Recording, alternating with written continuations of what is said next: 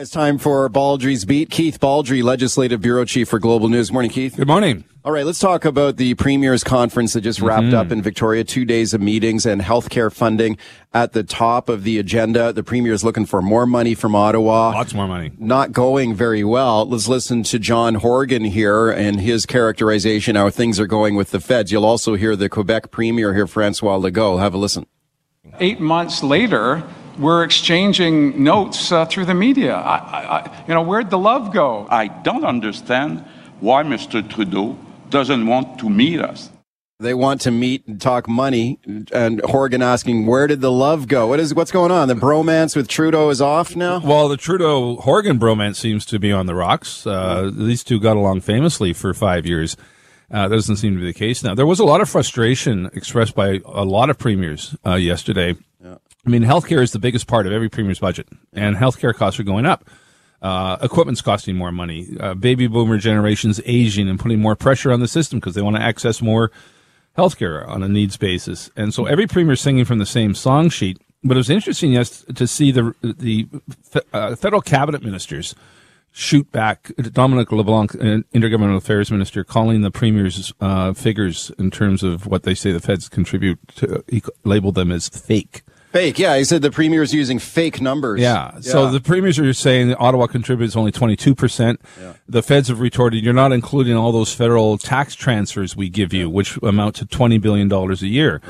Right. So that's the counter argument from the feds. This is now, I think, probably the worst relationship between the federal government and the premiers for quite some time.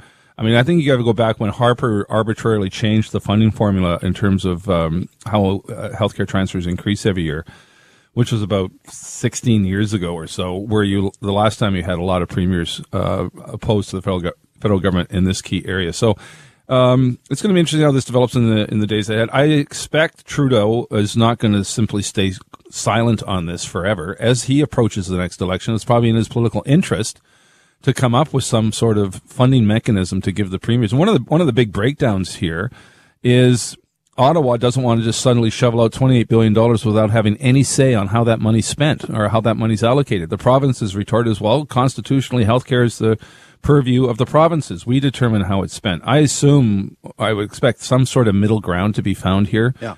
Over the next year or so. Right, yeah, because the feds are characterizing this as like, well, the premiers want a blank check. They just want this big pot of money, but they don't want to say how they're going to spend it. But, healthcare is provincial jurisdiction. You know, the feds are supposed to help fund it, but the provinces run it. They run the system. So are they required to tell the feds, like, where every penny is going to be spent? No, not required to. But I think the feds are also looking for some political credit here. If we're going to give you $28 billion, attach our name to this in some way. And maybe that, Trudeau has talked about a national pharmacare program, for example. That may take some of the pressure off the provinces if that can be found. So this is an ongoing debate, but it was unusual. The tone yesterday was unusually negative and pessimistic from the premiers. Critics are saying they're whining about it, but they're saying, no, this is very real problems that exist in every province. We've done lots of stories in BC about the family doctor shortage. Well, there's a family doctor shortage everywhere. We're closing clinics, emergency room pressures. Ontario's facing enormous pressure in their emergency rooms. It's not just BC. This is a national problem. So just because the conference ended doesn't mean the debate's over. Meanwhile, you raise the interesting point that healthcare is one thing, but the province is also looking for big dollars on any number of other projects. All the time. Like the Massey Tunnel, for example. Well, it's going to be, again, this bromance that existed between Horgan and Trudeau resulted partly. You've got significant federal dollars in the Surrey SkyTrain extension. Trudeau came out for that announcement. You've got significant federal dollars in the Broadway subway line. The feds have been there on a number of other projects. So right now, BC's waiting for ironclad guarantee from Ottawa that they're going to be part of the Massey Tunnel replacement project. So far, that's a promise, but we haven't seen anything materialize. And the worst thing that can happen in a breakdown between the relationships between these two governments is it doesn't mean the federal government's going to disappear, but it may slow down. And that may slow down the funding commitment that comes from Ottawa. Okay, this Massey Tunnel project is still, I guess, kind of up in the air because the BC government wants to build a new tunnel. Mm-hmm. The Liberals, under their new leader, Kevin Falcon, of course, has famously said that he would scrap the new tunnel, go back to Plan A, and build a bridge instead. Let's listen to what Falcon had to say about the Massey Tunnel here on an earlier show. They want to do this crazy idea with the tunnel. They're going to be stuck in the environmental assessment process for the next 5 years. Nothing will have gotten done. That's why I'm going to go back to the bridge idea. We can dust off the old plans, update them, and get that thing built. Okay, so he's saying that it could get hung up in an environmental process. I think he could be right on that. It gets hung up in a funding fight too. Well, that's the other thing. Yeah, the federal government may just be biding its time before it finally commits to funding this thing until it gets through all the processes and all the T's are crossed and I's are dotted. I still think Ottawa will be there at the end of the day, but it'll be interesting. Not just Massey Tunnel, just if the relationship between Ottawa and BC does now deteriorate a bit over this funding spat, it could have some consequences.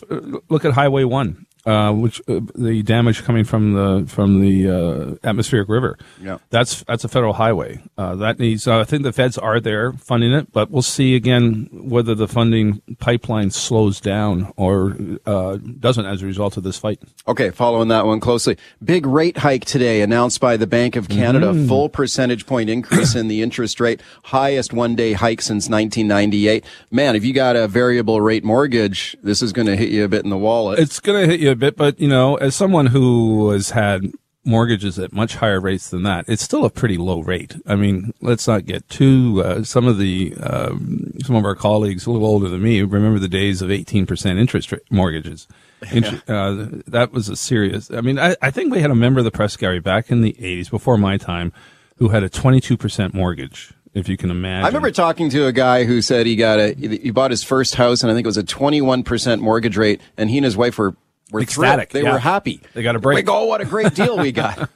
Well, if interest rates keep increasing like this, if we get back to a 10% interest rate, the baby boomer generation will transfer their accumulated wealth out of the stock market and put it into guaranteed GICs. If you can get a 10% guaranteed 10% return on your accumulated wealth, many people are going to take that. We're not there yet. We're still a long way away from that. But if the trends continue, it's going to have significant impact on the household. Well, I just taking a look at GIC rates right now, just on moneysense.ca, and they've got a list of different financial institutions and what they offer, and you can get like a 5-year GIC for like 4.8%. It could go higher than that. Well, if you're a baby boomer, you've got $1 million in your RSP, and that's $48,000 a year guaranteed.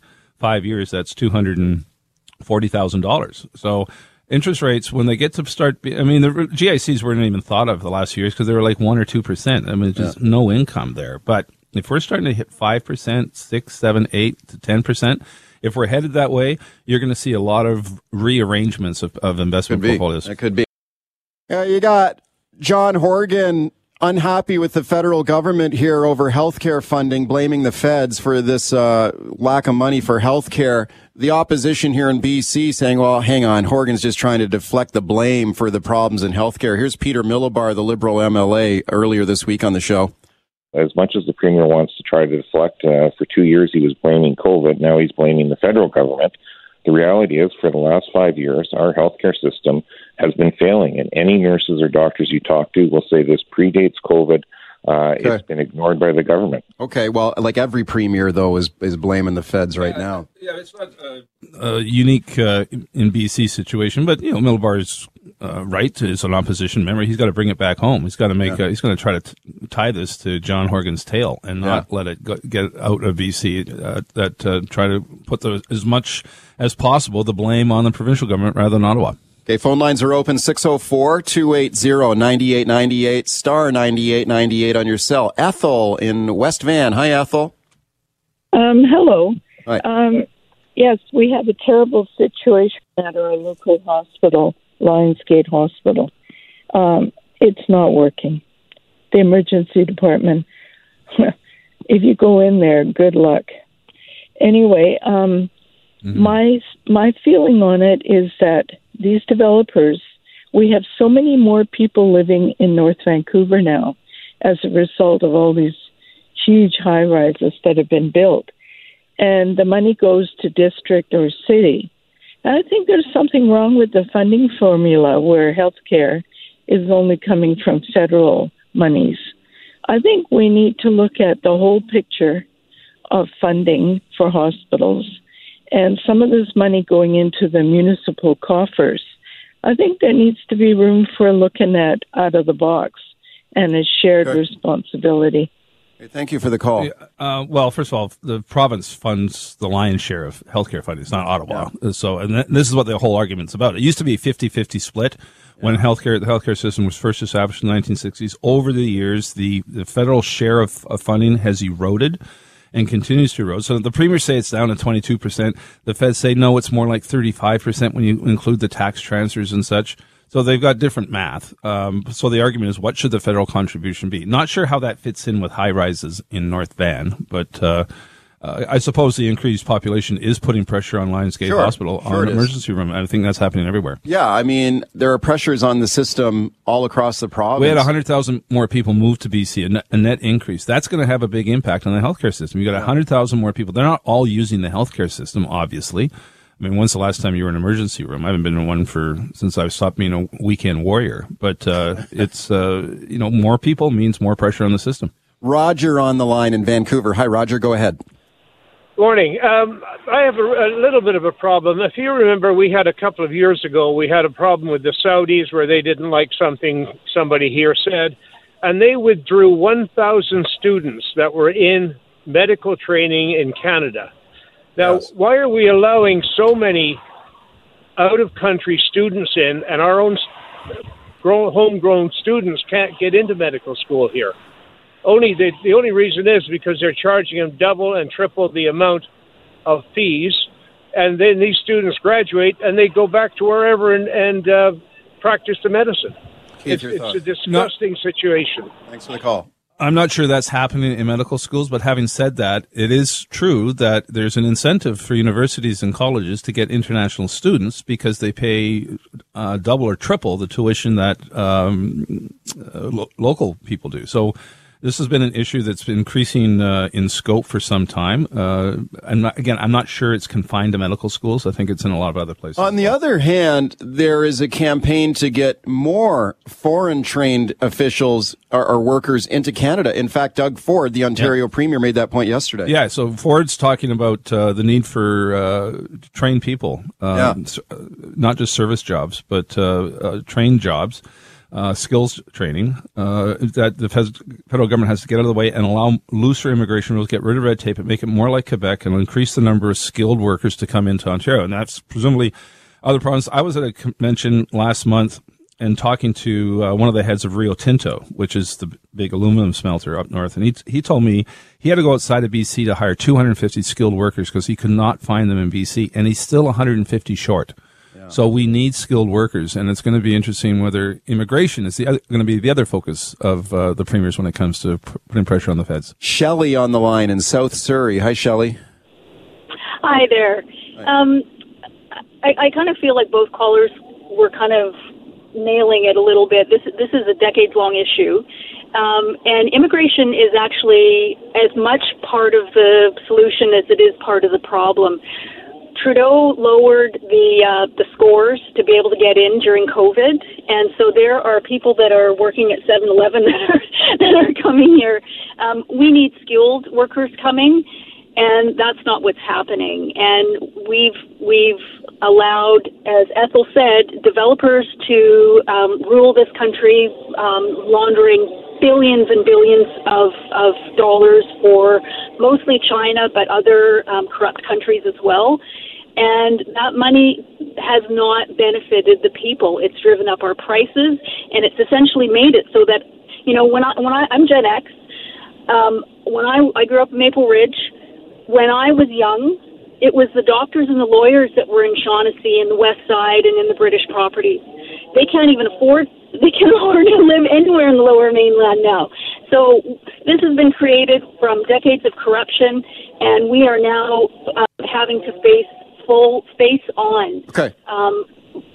Okay, Shelley, thank you for the call. I was running out of time. Well, there's a lot of moving parts in the affordability issue that goes beyond foreign money coming into BC and such. I mean, there's a lot of factors at play, and it's going to take a lot of factors to deal with this affordability crisis, not just developers. There's all sorts of moving parts here. Squeeze in one more. Gord in Richmond, but Gord, you got to go quick. 30 seconds, okay?